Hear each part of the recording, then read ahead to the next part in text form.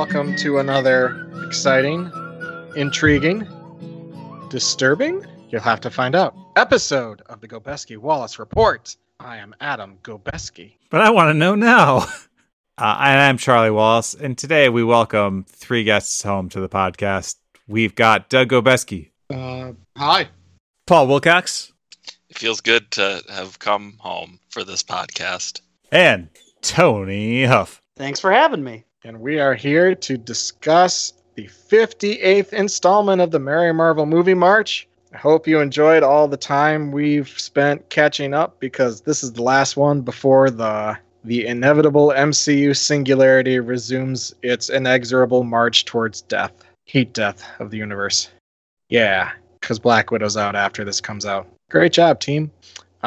Anyway, we're talking about the July 2017 movie Spider-Man Homecoming, which is the story of one Dennis Spider-Man who decides he would like to arrange the homecoming dance for his school, which is the Gary Busey-ness School of Busey-ness. And he therefore decides to have a raffle and a silent auction, and he tries to do a dance, but Kevin Bacon comes in and says, "I've learned the error of my ways, no more dances." And then the movie's over.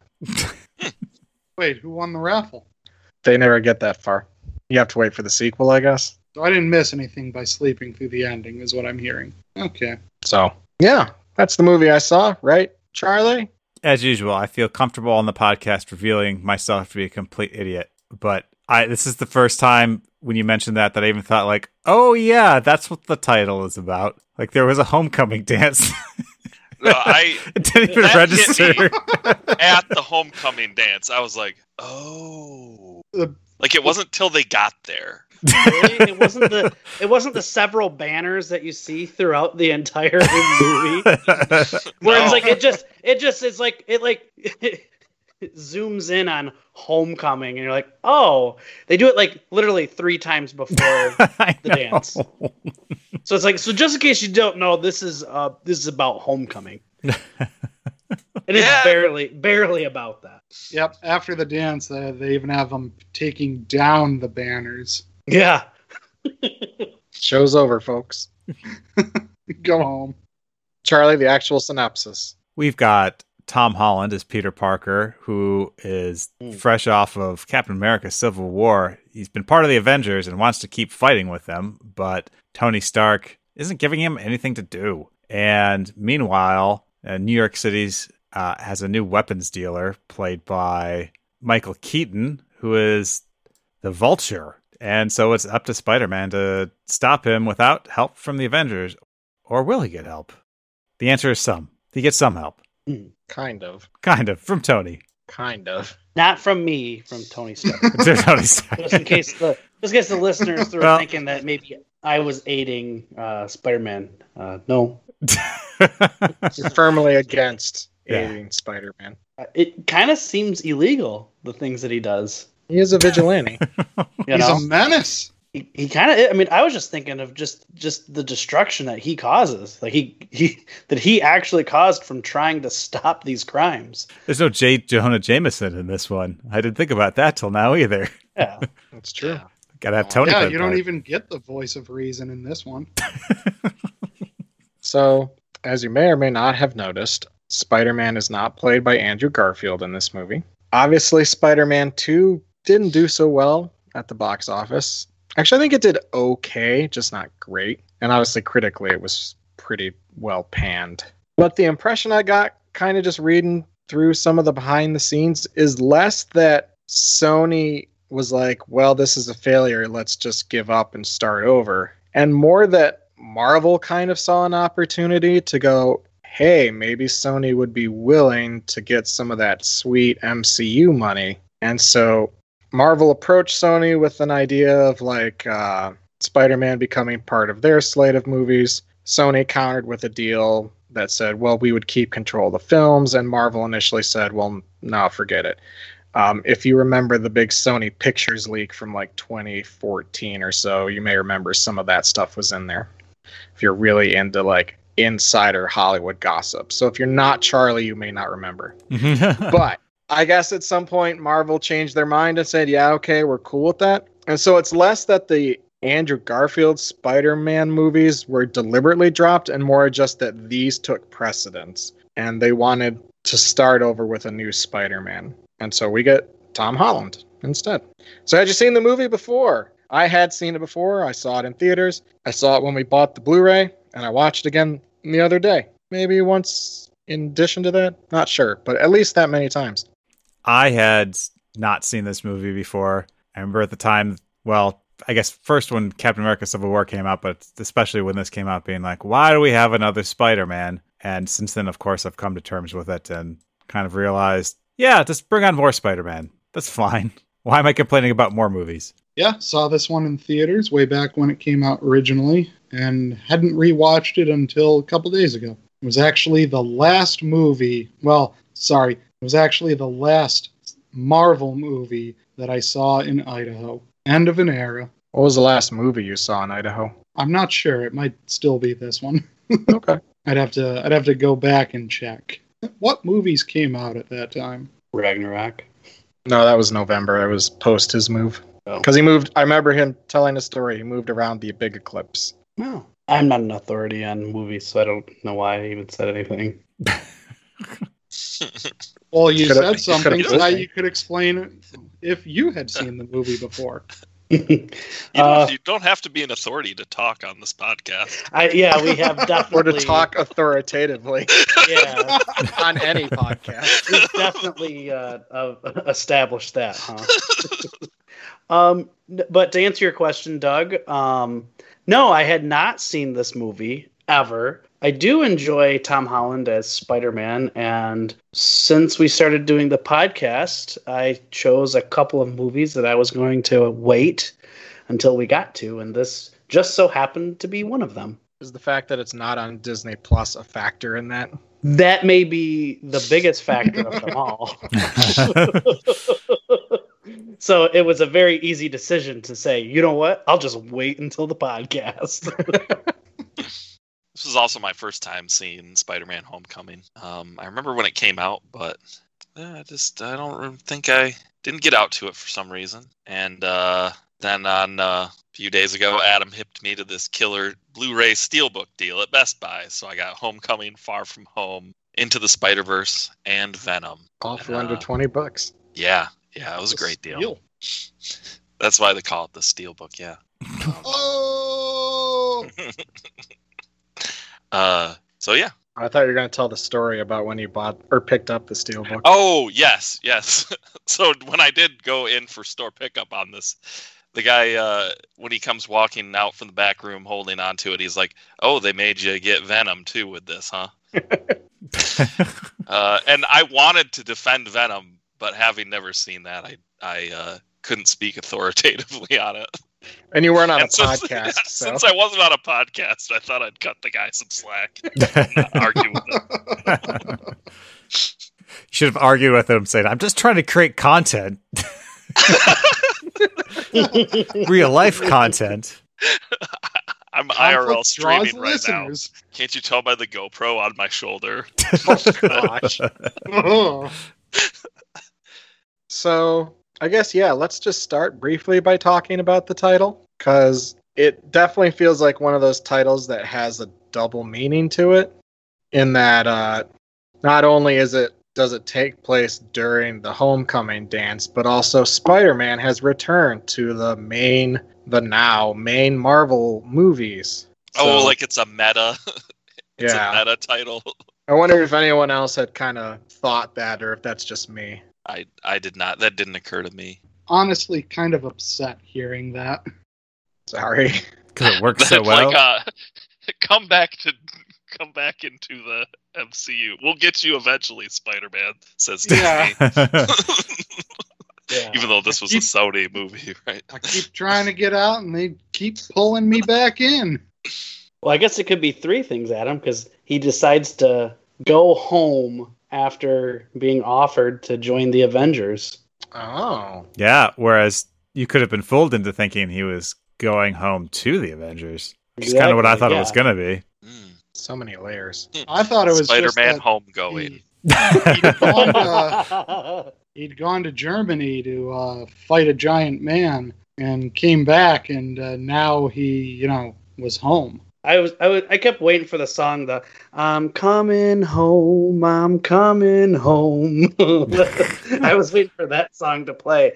Feels like a really big missed opportunity.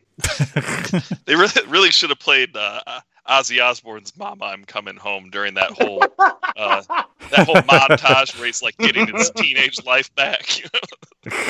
I wish Ozzy Osbourne would have just been exclusive the whole soundtrack. Did this whole Crazy Train. That's amazing, Paul.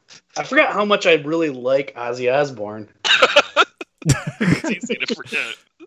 You can go days without thinking about him, and then you're like, how'd I do that?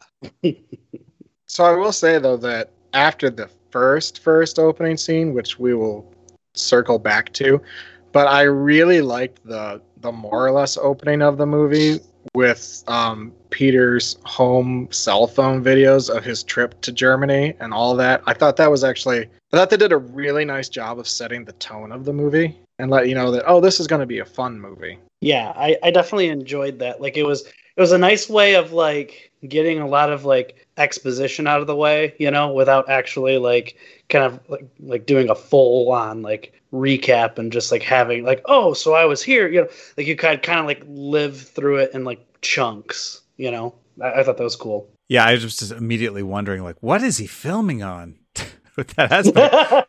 I was expecting it to be like, the vertical phone like ratio, and I'm like, No, Peter Parker's not a monster.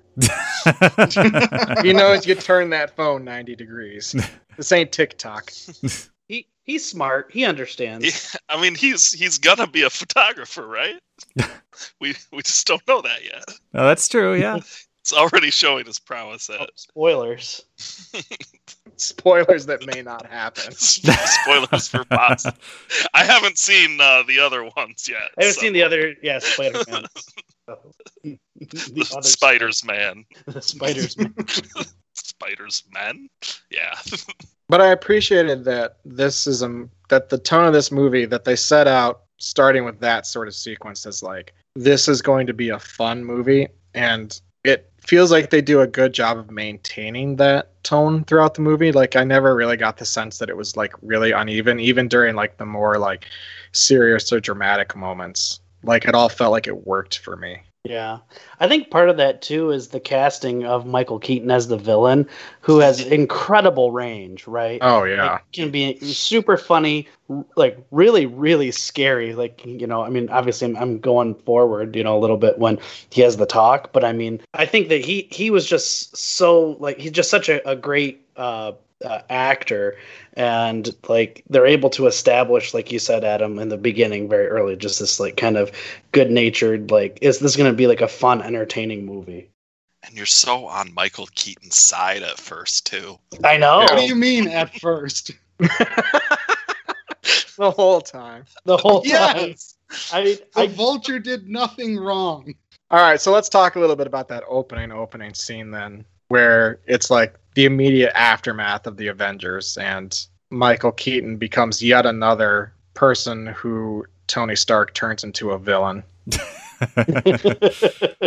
Unless Doug wants to say that, because I know he likes making that point. I mean, yes, but I'm also going to make the point that we see Peter Parker turn into Tony Stark in this movie. So, Ooh, elaborate. Well, I'm going to come out and say that this is a very odd movie in that it is extremely fun and extremely entertaining, and the underlying themes are utterly demonic. We see this small businessman. He's got a crew. He's got, a wife and a daughter. He's got a contract. He bought trucks for this job, and in swoops Tony Stark's people to just take that fork out of his hand and bite down on that morsel of food themselves. What are you going to do? You've been handed a raw deal. You have to make the best of it. And, well, making the best of it involves taking all of the cool alien tech that you're supposed to give back, but you haven't yet, mixing it with, human tech to, interface with it, and just making some really cool stuff, to sell to people. It's basically the maker movement, right? If by people you mean weapons to criminals. I was gonna say I'm not really on your side movement right now. as No, 3D, no, hold like on. 3D printed gun. Yeah. So supposedly he's a bad guy because he's selling to quote unquote criminals. Spider-Man's like, oh, all these evil guns, out on the streets, and it's like, dude, the only danger here is because of you. Spider-Man is a menace. No, I'm serious. Why? This is a great hot take, but I think I want a little bit more. Okay. So, he comes across... Let's not paint Adrian as like this saint who just got a raw deal. I mean, wasn't he was stealing this alien stuff for 8 years prior and making out like crazy. Stealing? I'm sorry. Stealing the stuff that literally fell from the sky? Well, the first set. I don't really go with those property rights. Finders keepers. I'm sorry. I didn't realize that Doug was a sovereign citizen. Yep. There's a fringe on that flag. You have no authority here. So, first time he tangles with these guys, they're trying to sell some sort of fancy gun to Donald Glover, who is a criminal. Theoretically. I mean, as much as I like Logan Marshall Green, he isn't the best guy here. He kind of does cause some trouble. Wait, I thought it was Tom Hardy. Does Doug engage, or does he just move on? We're all waiting. Never going to get tired of this. I legit thought it was Tom Hardy when Adam said Tom Hardy when we were watching it, and I've thought that ever since. Oh my gosh. So I can't help you. We get to the ATM robbery, right? And so they've got like an anti-gravity gun and some kind of big fancy cutter, knocking over ATMs. It's basically a victimless crime. Spider-Man gets involved. And up to this point, these guys had been selling weapons for 8 years. 8 years. And they didn't end up on anybody's radar. Cops didn't notice or care. Avengers didn't notice or care. Nothing. Spider-Man gets involved. Is it established and that they were selling them? I think you'd have to believe that given the house. Yeah, the house that he lives in. Okay. I mean, R&D on this stuff could take a while. I don't know if we're saying that they were selling them for 8 solid years, maybe 6. I mean, there's got to be a spin-up period. No. You saw... Yeah, but they showed you right immediately when they were supposed to give back the alien tech that the Mason, he was, already making cool stuff happen with it. Okay, so he was already an alien weapons tech genius. like a little drone or something. And already had been an expert by the time he... Yep. Okay, yep. Yeah, maybe we should take this moment just to mention in passing that lots of the secondary villains are actual Spider-Man villains. Oh. So, remind me who Mason is. He's the Tinkerer. That's his thing, is he can do like stuff with tech and stuff. He's really good at that. Is that the person who creates the high altitude suction? Yep, that guy. Yep, that's that guy. Logan Marshall Green is the Shocker, and then his follow-up guy, Bokeem Woodbine. Yeah, that's who it is. Yes, he's the second Shocker. I looked it up. It's not. I mean, it's some stuff, but. And then Mac Gargan, the guy who is doing the deal with Vulture's crew on the ferry. And he's the one who gets hit by a car and then at the end of the movie talks to him in prison. That's the Scorpion. That's why he's got that scorpion tattoo. Oh. So there's lots of little nods for the comic book fans, I think. So Spider-Man gets involved and bam, Mr. Delmar's deli just annihilated. So much for his livelihood, That's why you get the insurance. Yeah, he's got good insurance. Yeah, he's insured. You hope. Okay, Spider-Man, webs that guy to his car when he's just trying to get back into his car because he locked his keys in there. Kind of a not a very friendly neighborhood Spider-Man there. All right, so I buy your. I got more. No. I buy your basic premise that Spider-Man isn't necessarily the hero that we want him to be, but I'm not sure how that makes him Tony Stark. He tells Happy Hogan about these guys who, tells Tony Stark, or maybe Tony Stark, just listened directly. And so Tony Stark sets up an FBI sting on a ferry? Mm-hmm. And Spider-Man gets involved again and, ends up getting the whole ferry cut in half. I would like to point out this is because Tony Stark is too arrogant to even say, okay, we'll take care of this. Lots of lack of communication in this movie. Yeah, that's the real monster here. Peter Parker is to alien-powered criminals as Tony Stark is to Ultron. I don't know if that's true, given that the Vulture would continue doing the villainy stuff. But there's no victims to the Vulture's villainy. That's the key. No, there's no victims about. Do you think that he vets all of the criminals he sells to so he knows that they won't commit violent crimes? Are you telling me you don't trust Donald Glover? Oh, right. Donald Glover plays Aaron Davis, who is the Prowler also. That's another Marvel character, or a Spider-Man villain. Yeah. Sorry, I just want to interject that. I think it's like the movie doesn't do the crimes it chose to show that happened to be the ones that Spider-Man attempted to stop were all property crimes. Yeah. And right? I recall noticing that at the time, but I also remember thinking, I'm certain that there are other victims due to the widespread... But there are. I mean, sure. And the cops would care if there were. They would be on, the Avengers' radar if there were. This is a real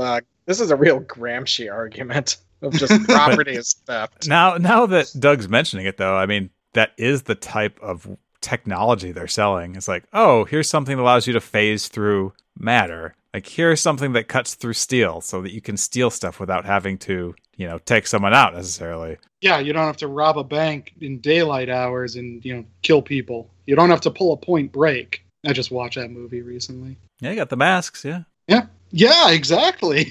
Perfect. I mean, isn't Spider-Man being a monster by being an overzealous neighborhood Spider-Man kind of the point of the movie to some extent? I agree with that too, yeah. I just want to point out that at this point, Brienne has presumably said, oh, you, Doug, to the podcast she's listening to, the finished version of this, like 3 times already. Oh, yeah, sure. Okay, here's another point. What was Damage Control doing with all of this alien tech? They were putting it in a warehouse, an unmanned, empty warehouse. They weren't doing anything useful with it.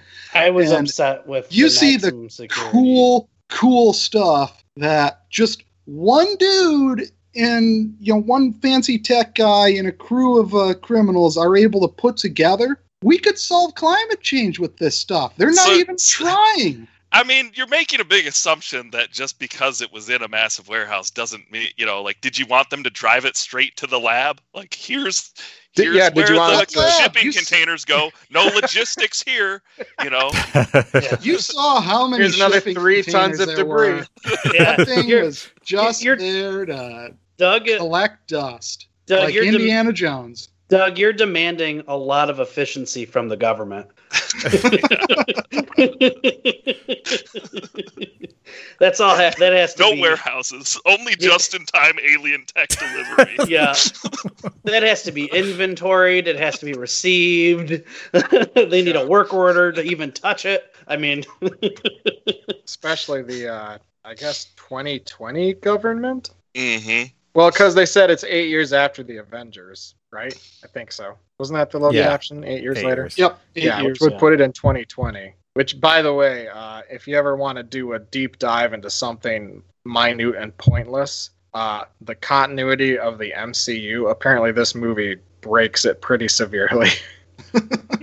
That makes sense. Yeah. So yeah, look at it from Liz's standpoint. You've got a nice house, a loving father and mother, captain of the academic decathlon, right? You're organizing homecoming, and cute boy asks you out, and he basically stands you up, ruins your father's business, and now you have to move to Oregon. Well, she doesn't know he ruined the business. That's every girl's dream.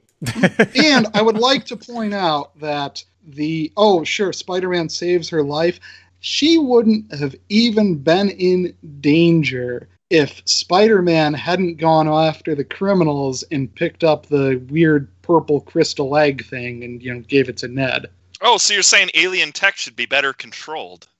Yes, I'm saying that it was perfectly fine until Spider-Man got involved.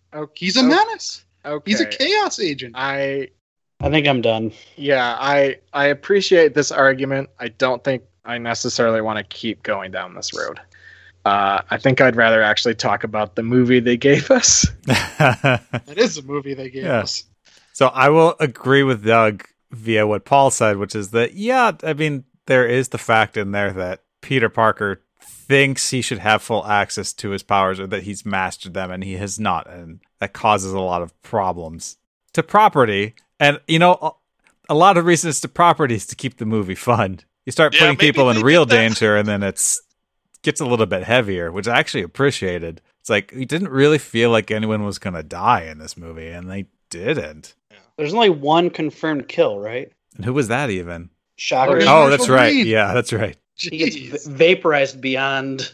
I guess that was on screen, wasn't it? That was a workplace accident. Yeah. That's right. That wasn't on purpose. Time to hit him with the gravity gun. I didn't believe that. I believe that was like misdirection. Like that was like, oh, it's not that. Okay. I got one more. He had already gone full evil at that point.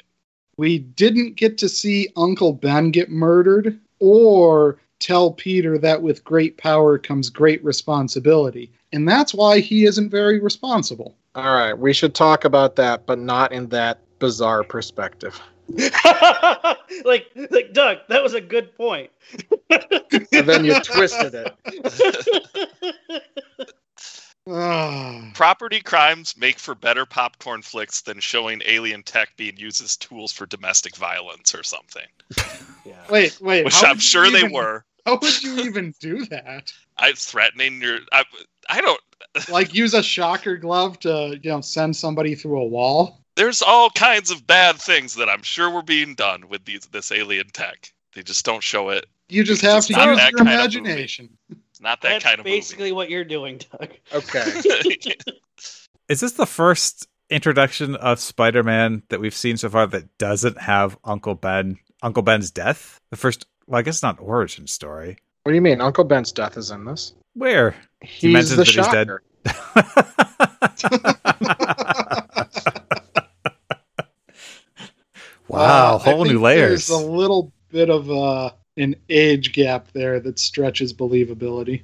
Yeah, this is the first time we don't directly see Uncle Ben's death. We don't get any flashbacks or anything like that, which I actually kind of liked. We actually don't get origin much at all. In fact, it's just referenced briefully as he's talking to his friend that he got bit by a radioactive spider. Yeah. Yeah. Which I appreciated that too. Especially because both of the movies were pretty recent. So I assume most of the people going to see this movie are at least generally familiar with the origin story. So yeah, I appreciated that. Yeah, I did too. And it kind of leaves room for Tony Stark too. Like he's going to be the father figure in this movie. And so to also have Uncle Ben in there, probably be a bit crowded. I was going to say, how else would it be okay for Tony Stark to sexually harass Aunt May? If she's still married, then you're kind of like, oh, come on. But since Uncle Ben's out of the picture, it's like, yeah, all right, yeah, good job. We'll link some fan art in the blog. Yeah. No, we won't. Find out later that Tony Stark arranged Uncle Ben's murder, or is inadvertently responsible for it. I mean, there is that fan theory that Peter's parents get killed in the Iron Man 2 Expo. Oof. It's not a great theory, but it does exist. Should we talk about Tom Holland? Just his performance? How'd you guys think he did as Peter Parker / Spider-Man? Great. I really like his portrayal. I think he's really funny. And I think he plays the the nervous Nelly really well, and it's funny and believable. Yeah, this is definitely the first Peter Parker that we've seen who actually feels like a high schooler. Mm-hmm. Yeah, and I really appreciated that it focused so much like on the high school experience, right? That it wasn't like it's Sam Raimi's Spider-Man's where he graduates like partway through the movie, or the Andrew Garfield ones where it never feels like he's actually in high school. Right. Wait, he was in high school in those? He wasn't the teacher at the high school? Maybe. There's a big lizard fight in the school, right? I think I've played too much of the video game. Oh my gosh. Old man Spider-Man. Yeah. Old man, like 24-year-old Spider-Man or whatever. Yeah, Paul and I were commenting during the movie how much we were like those early scenes where he's like swinging around helping people and occasionally not helping people. But Paul and I were like, this really makes us feel like we want to play the PS4 Spider-Man game. Got real strong vibes. Yeah, there's just so much in these movies that just feel like a video game.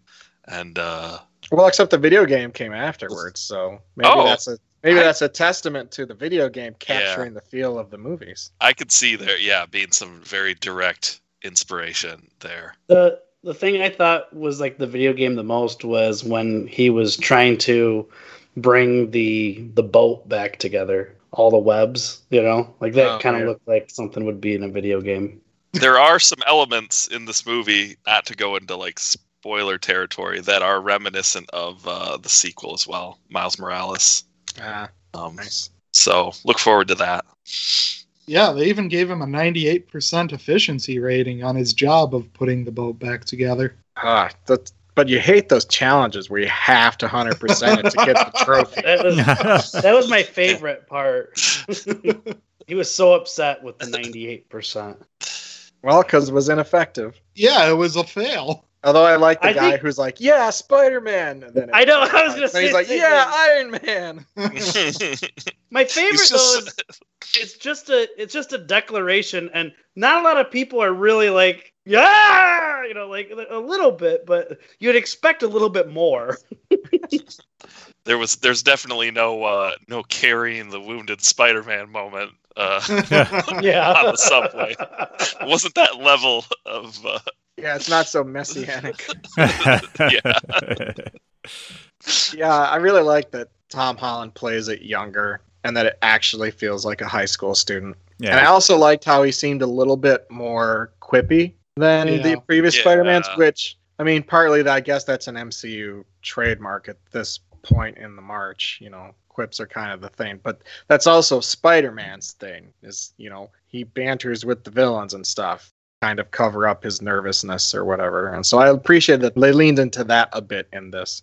I also liked how he seems to do well at the school that he's at. Like, I mean, there's Flash notwithstanding, like, it doesn't feel like he's some huge outcast who people just don't like at all or shunning because he's a nerd. So it was kind of nice to not have that hanging over his head too. Although, like I said, there is Flash, of course. Yeah, I wonder if part of that's just because the culture's kind of moved on since 1962. Exactly, yeah. Right? It's like you genuinely believe that Peter and Ned they're like pretty believable nerdy high school kids. Yeah. And Ned does have the line about like how at the party when Peter doesn't show up, he's like, we're still losers or whatever. Mm-hmm. So, they do get into it a little bit. Yeah. It's not as oppressive. Yeah. And I mean, it's like this Liz. Yeah, Liz. Liz. The girl he likes. Yeah, the girl he likes. It's like, it does also, does definitely kind of speak to a cultural change that it's like, okay, she's like the captain of the Quiz Bowl team, but also like really cool and rich. Yeah. I want to bring something up, though, about Liz, which I think is maybe one of my favorite parts of the movie. It completely floored me the first time, and even rewatching it this time, I still think it's really well done. But in the original comics, there's a character named Liz Allen, and so she's kind of like the girl that Peter initially has a crush on in high school, but she's like hangs out with Flash and stuff. And so the movie, I think, at least for the comic book people, encourages you to think of Liz as Liz Allen, and at the very least doesn't drop any hints about who her dad is, so that when Peter goes to the house to pick her up and Michael Keaton answers the door, that's a hell of a great twist, I thought. Oh my God. Mm-hmm. Yes. Yeah. I actually didn't see that coming somehow. That was, like legit, the first time in theaters, I did not see that coming. And even this time, I'm like, I felt like that was really well handled. How was the reaction in the theaters? I think a lot of gasps. I was gonna say, because like Actually, that's how I reacted when that came up and he answers the door. Literally, there were like 3 or 4 different things that were running through my mind. Like, okay, like did Michael Keaton's character like somehow like get him to go there? You know, is this just a big like setup? Like, I couldn't, like, I was just like, this is amazing. I actually wasn't expecting that either. You get, a good 5 or 6 minutes, I think, before he's given the opportunity to figure out who Peter Parker is. She just see him as like, oh yeah, just like a dad who's a little bit overprotective, but really cares about his family. That's something that felt almost like it was missing up to this point, where he talks about his family and like how much he cares, or his crew, but you don't really see it until this point. I also like how demonstrates it by threatening a high schooler with a gun. Well, yeah, minutes later. I also like how when the Vulture like really figures it out, the light from the traffic light shines green on his face. I thought that was a nice touch. He's like, oh, now he's the Vulture. But maybe we should talk about how funny this movie is, though. We should, because it is quite funny. Yeah, sometimes I felt like it was an action movie just getting in the way of my like teen high school comedy. I know. Well, I it did know have that the, vibe, yeah. The director, John Watts, who I believe at one point worked on the Onion TV stuff, but he said they were kind of consciously going for like a John Hughes vibe. Oh, okay. Yeah, and you could definitely that all of the soundtracks like 80s music, or at least the big drops are, and the very direct Ferris Bueller reference. If you were going to miss it, they're like, no, here's the scene, which you can see in the background. Wait, Not really in the background. Sorry, It's pretty No, yeah. It was in the foreground, yeah. which That's scene right. was this? where he's running through the backyards, and then it cuts to Ferris running through the backyards. Like they're watching the movie on a screen in their backyard. Oh wow, I completely missed that. Yeah, it's like a couple seconds. It's not on that long, but Yeah. even more than an 80s comedy, it almost feels more, I mean, it seems to have a lot in common with like more recent comedies too, like something like a Superbad, or, where every single like random character that comes on the screen for 2 seconds might get a joke, or something that could have been ad-libbed at the time, and they'll leave it in. And like the jokes can come from just about anywhere. Yeah. That's probably because people like Judd Apatow are probably influenced by this movie and similar things. I wouldn't be shocked. By Spider-Man So- Homecoming. One Yeah. one character I really enjoyed was like the gym teacher. Oh yeah. Yeah, Hannibal Buress. Hannibal Oh. Buress. Yeah. Oh my goodness! Just like how funny, like that, like Captain America. That's my friend. He is kind of a war criminal now, right? Oh man, I laughed out loud. That's what I was trying to get Yeah. to right there. Yeah. He's like, anyway, but this is what we got to. This is the curriculum. Like, and then I love that he's the detention, like the in-school suspension teacher, and then it's like, all right, let's watch this video of Captain America. So you've done something bad. We all think that. We all have it in our brain. The kid just runs out and he's like, what am I supposed to do? It's funny how accurate it is. Also got Martin Starr as the Quiz Bowl coach. Does a good job. Yes.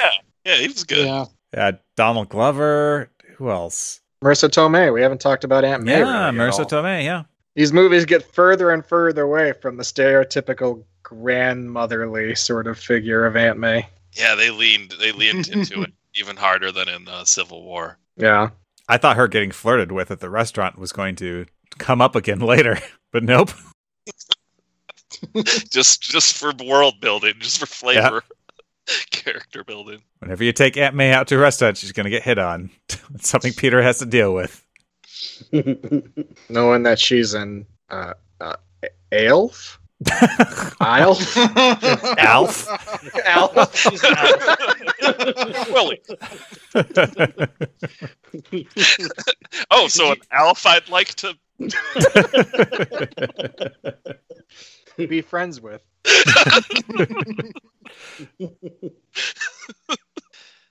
And then obviously the big thing we haven't talked about yet is Tony Stark himself in this movie. We've talked about it. Yeah.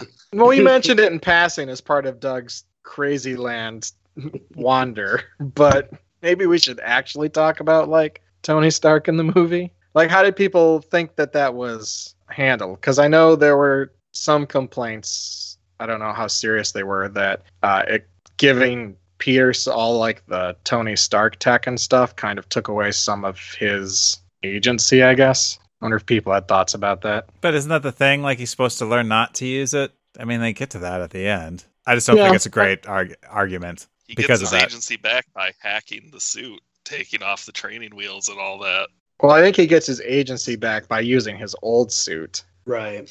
and going in, even though, you know, he could very well get killed because he doesn't have all the fancy gadgets and stuff anymore. Which I thought I'd Yeah, like really, that. really, yeah. that was his great power, great responsibility moment. Was the if you're nothing without the suit, then maybe you shouldn't have it. Yeah. Something like that. Yeah. And that was fun too. It's you have the reverse situation as all the other movies where now he's got to go put on the old suit again, the old crappy looking suit, and go fight in that instead of just ditching it. Yeah, I appreciated that they brought Tony Stark in just to so first of all, he kind of explicitly ties the Spider-Man movies in with the MCU more than just like, oh yeah, this is an MCU movie, just trust us because Spider-Man's in our other movies. Right, it's like actually glowy thing. Right, it's like actually like Tony Stark's like here's, and they actually build on some of the stuff in Civil War that, you know, they didn't necessarily have to, right? Yeah. I don't know that there were lots of people who were like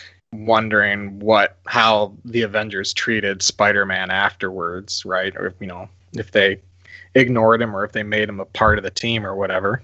But I think this does a good job of like dealing with that. And I think Tom Holland and Robert Downey Jr. have a pretty good rapport with each other. So I think that helps sells that relationship and makes it like makes it feel more impactful. You have this back and forth between them where Peter Parker doesn't know quite how to like fully utilize his powers, and he's just trying to figure it out. Like, he doesn't know whether he wants to, or he doesn't think he's supposed to reveal himself. The sort of usual back and forth that he has, and Tony's trying to help him, but he doesn't know what to do either.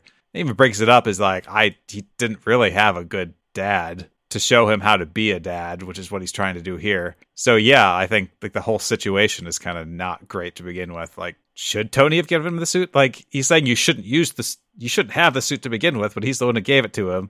And he's just trying to figure out some advice that's actually worthwhile. And I think he stumbles on it, but the movie doesn't tell you like, oh, Tony knew what he was doing the whole time. I think it's actually pretty clear that I think it establishes that Tony didn't know what he was doing. Yeah. And I like that. Yeah, which kind of makes sense because Tony's kind of taking on like the more like fatherly role, you know what I mean? So he's learning how to be a quote unquote like parent almost, you know what I mean? So it's just like trial and error, like, well, maybe this works and maybe that does. Yeah. I mean, and that's like super evidenced by like at the end where he's like, is this a test? He's like, yeah, you passed. And it's like, I got a whole bunch of people over here, you know,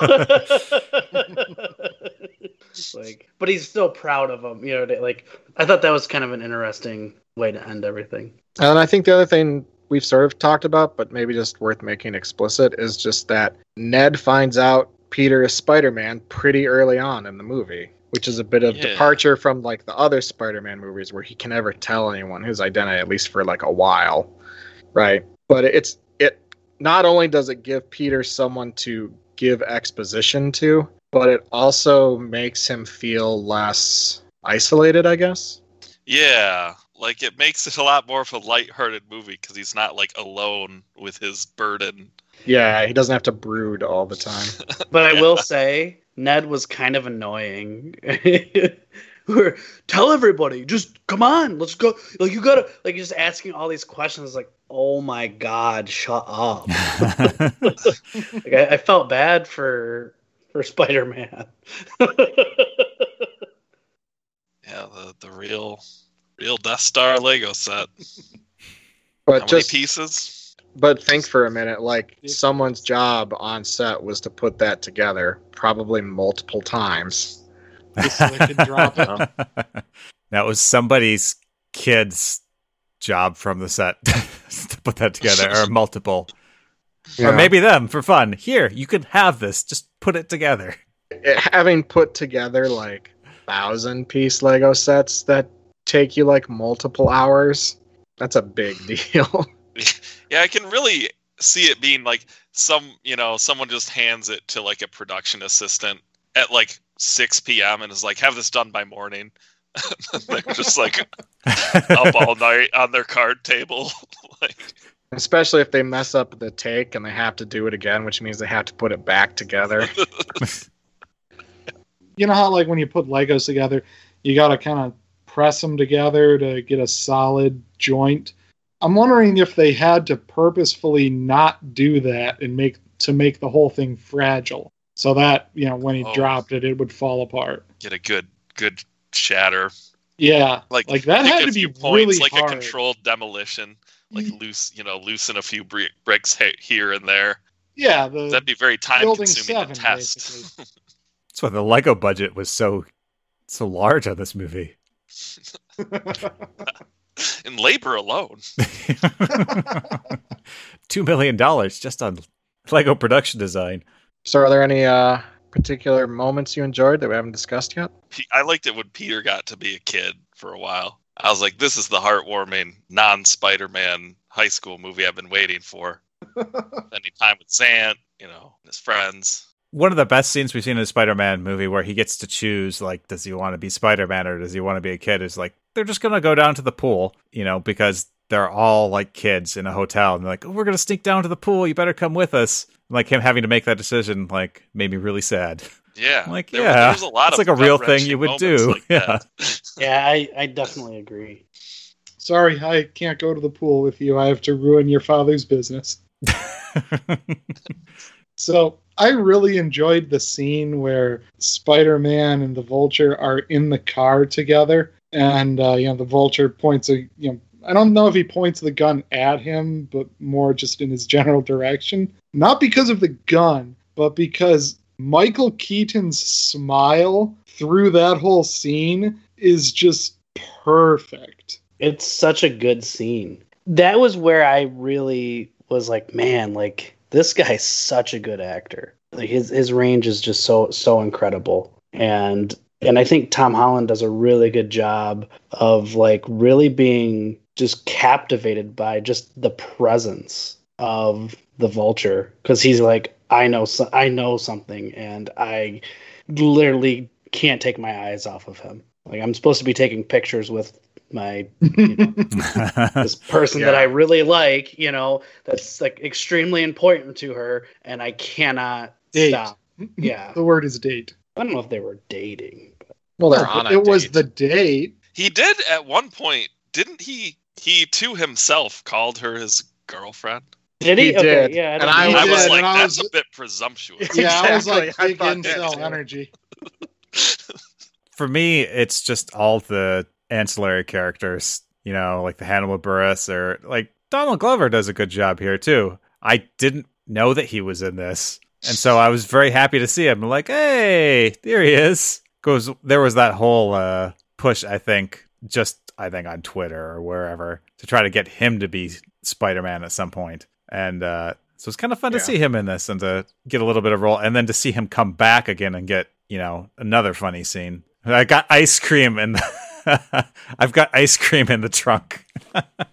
Donald Glover was at one point the internet's choice to play Miles Morales. Oh, okay. Who's the other Spider-Man, the not Peter Parker. First the other Spider-Man that people generally know about, who's not Peter Parker. All right, Doug is satisfied.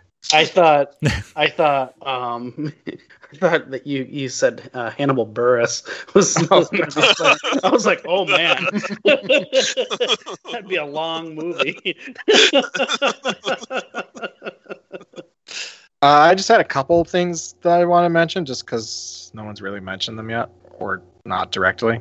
I like the initial version where Spider-Man gets rescued by Iron Man, but it turns out that it's on remote control and he's actually in India somewhere. Like, I like that scene.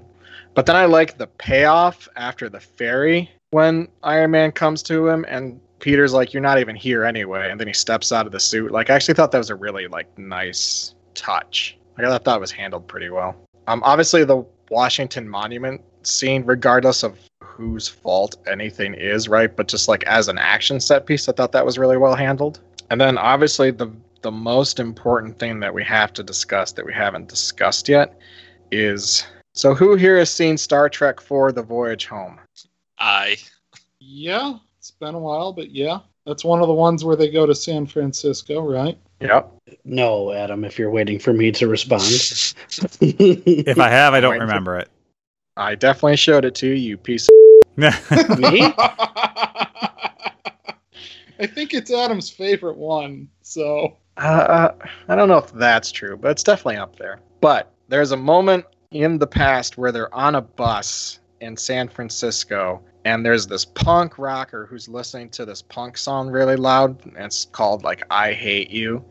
And Kirk and Spock ask him to turn the music down, and he gives them the finger and turns it up, and so Spock reaches over and Vulcan nerve pinches him, and he passes out and turns off the boombox as he falls. Okay, so that guy is played by Kirk Thatcher, who was one of the associate producers on Star Trek IV, and actually wrote the song in question. Well, that character shows up in this movie. If you remember the part where, as part of the montage, and there's the guy that yells at him, "Do a flip," when he's on the roof, and standing next to him is a guy with long white hair holding a boombox. That's meant to be the same character. It's Kirk Thatcher. They brought him out special just to do this. Supposedly because Kevin Feige really likes Star Trek IV, and he thought it'd be a fun idea. So obviously this means that the MCU, the Marvel universe and the Star Trek universe are the same universe, and, we're going to spread this all out and get into the real, details, just exactly like you're not actually supposed to do with these sorts of things. We're gonna mash them together. Yeah, we're going to ruin both of them. So no, I just wanted to flag that happened because I was watching the credits and happened to see so in Star Trek IV he's credited as Punk on Bus, and in this it was Punk on Street, Kirk Thatcher, and I was like, wait, what? And looked it up, and sure enough, there's a StarTrek.com article talking about it that we'll link to in the blog, and yep, now you know the rest of the story. So overall, what'd you think of this movie? Would you meekly go along with what the government says and go into debt and foreclosure and probably that's it for you? Or would you defy the government and sell off technology so that you become immensely wealthy? That's a good pro-con situation, right? I'm just impressed he could launder all that money. He's a good businessman if you just give him the chance. I guess I'm just asking, how many Lego Death Stars out of 10 would you give this movie? So this is a fun movie. It's a funny movie. It's maybe the funniest of the movies we've watched so far. And I think it's even funnier than Ant-Man. And it's just because they keep on squeezing in all of the jokes.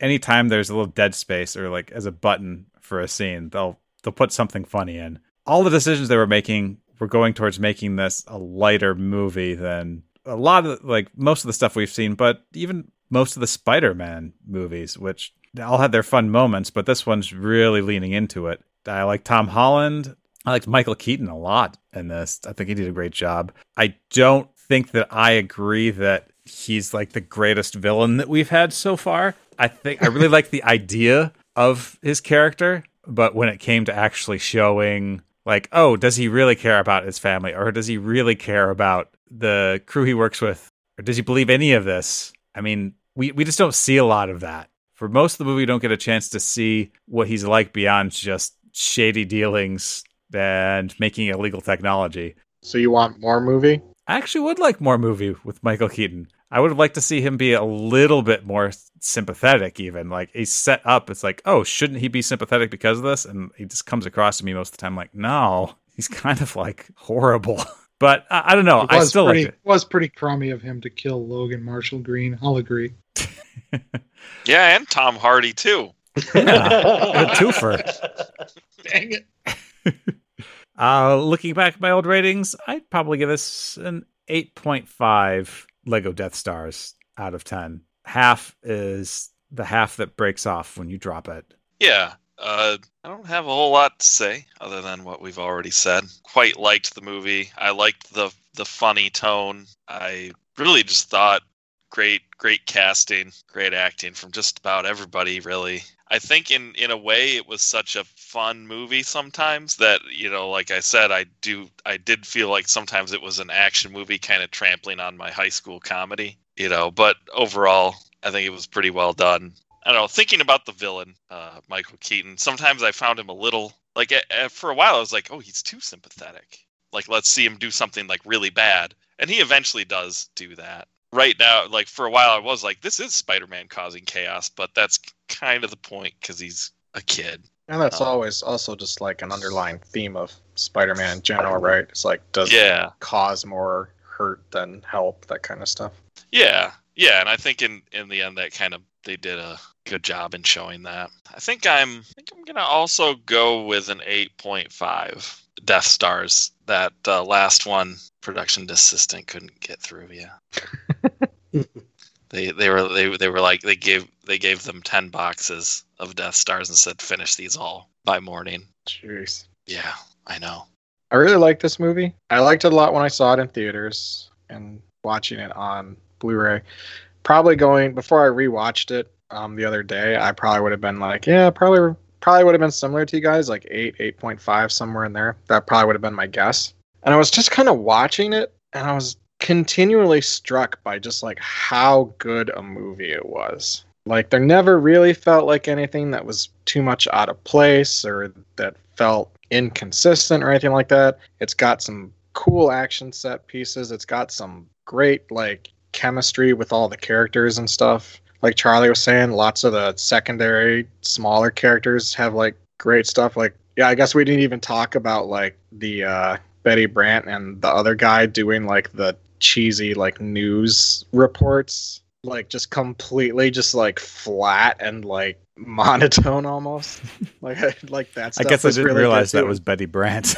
No, oh my god, that like legit took me back to DeWitt High School. Right. Like, oh my god, those video announcements. Yeah.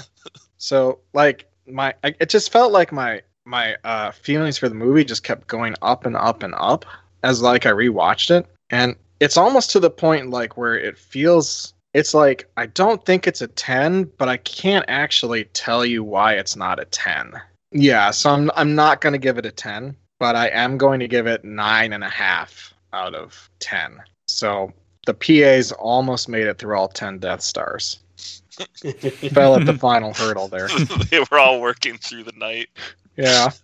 But I just think it's really well done. It's pitched just right. It's a fun movie to watch, and I like rewatching it. Yeah, I wonder if I was like in the similar boat as you, like if I had seen this prior and then a rewatch, if I would have liked it more, because I really think this is, it's well done, it's well cast, and I think it's really funny, and I found it just extremely entertaining, and I thought that there was good balance between a lot of the action and kind of just like developing the story.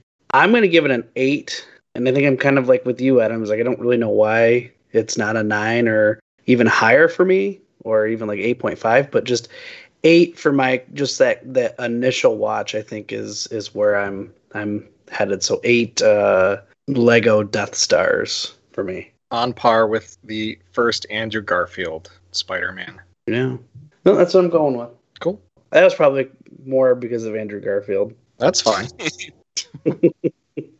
So I feel rather ambivalent about this movie in terms of ratings, because on the one hand, I mostly agree with Adam that, yeah, it's really fun and well written and very well cast and acted. My only complaints are, we didn't really get into it, but I think that they used creative editing maybe a bit too much for, showing Spider-Man doing his thing. It was kind of felt like something you would have seen in the Raimi films, but without the panache that Raimi brought to the screen. Pretty much the action scenes had a lot of cuts. Yeah. It wasn't it wasn't anywhere near like Catwoman level, but it was it was enough that it was noticeable. Although I suppose it might be just that I recently watched the few of the Zack Snyder DC movies, and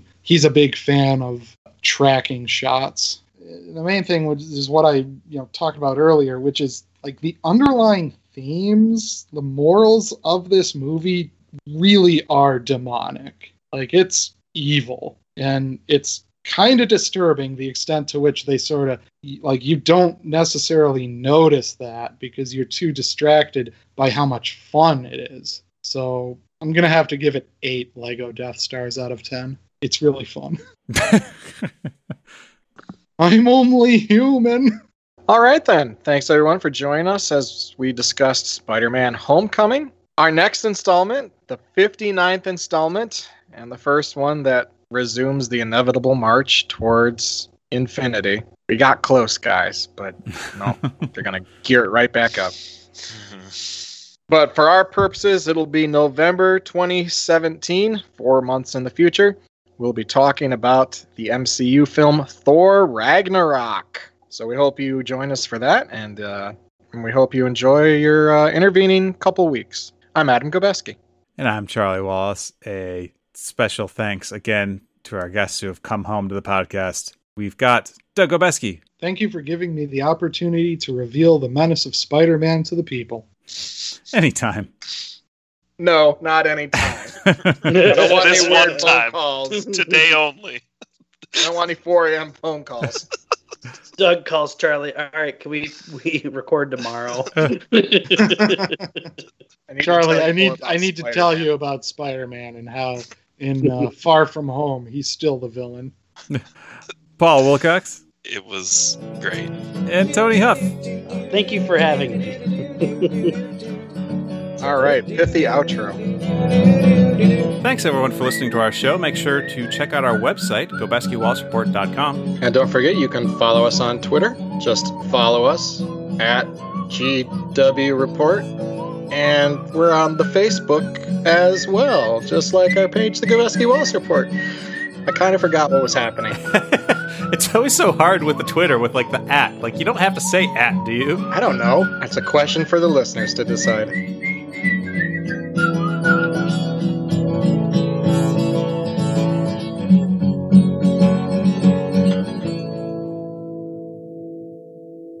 I like Charlie's shield theory. Because it's come over into my real life. How so? Someone was talking about shields the other day, and I immediately was like, nope, I hate all shields. And then I became Charlie. What are you talking about? We're talking about like heat shields and stuff. I was like, nope, they're all bad. It was quite amazing. I was pretty happy with myself. Especially because it just came out of left field for them. For them, yeah, exactly. Like they don't understand. I've got so much material About shields. about shields in general, and just a general disdain. So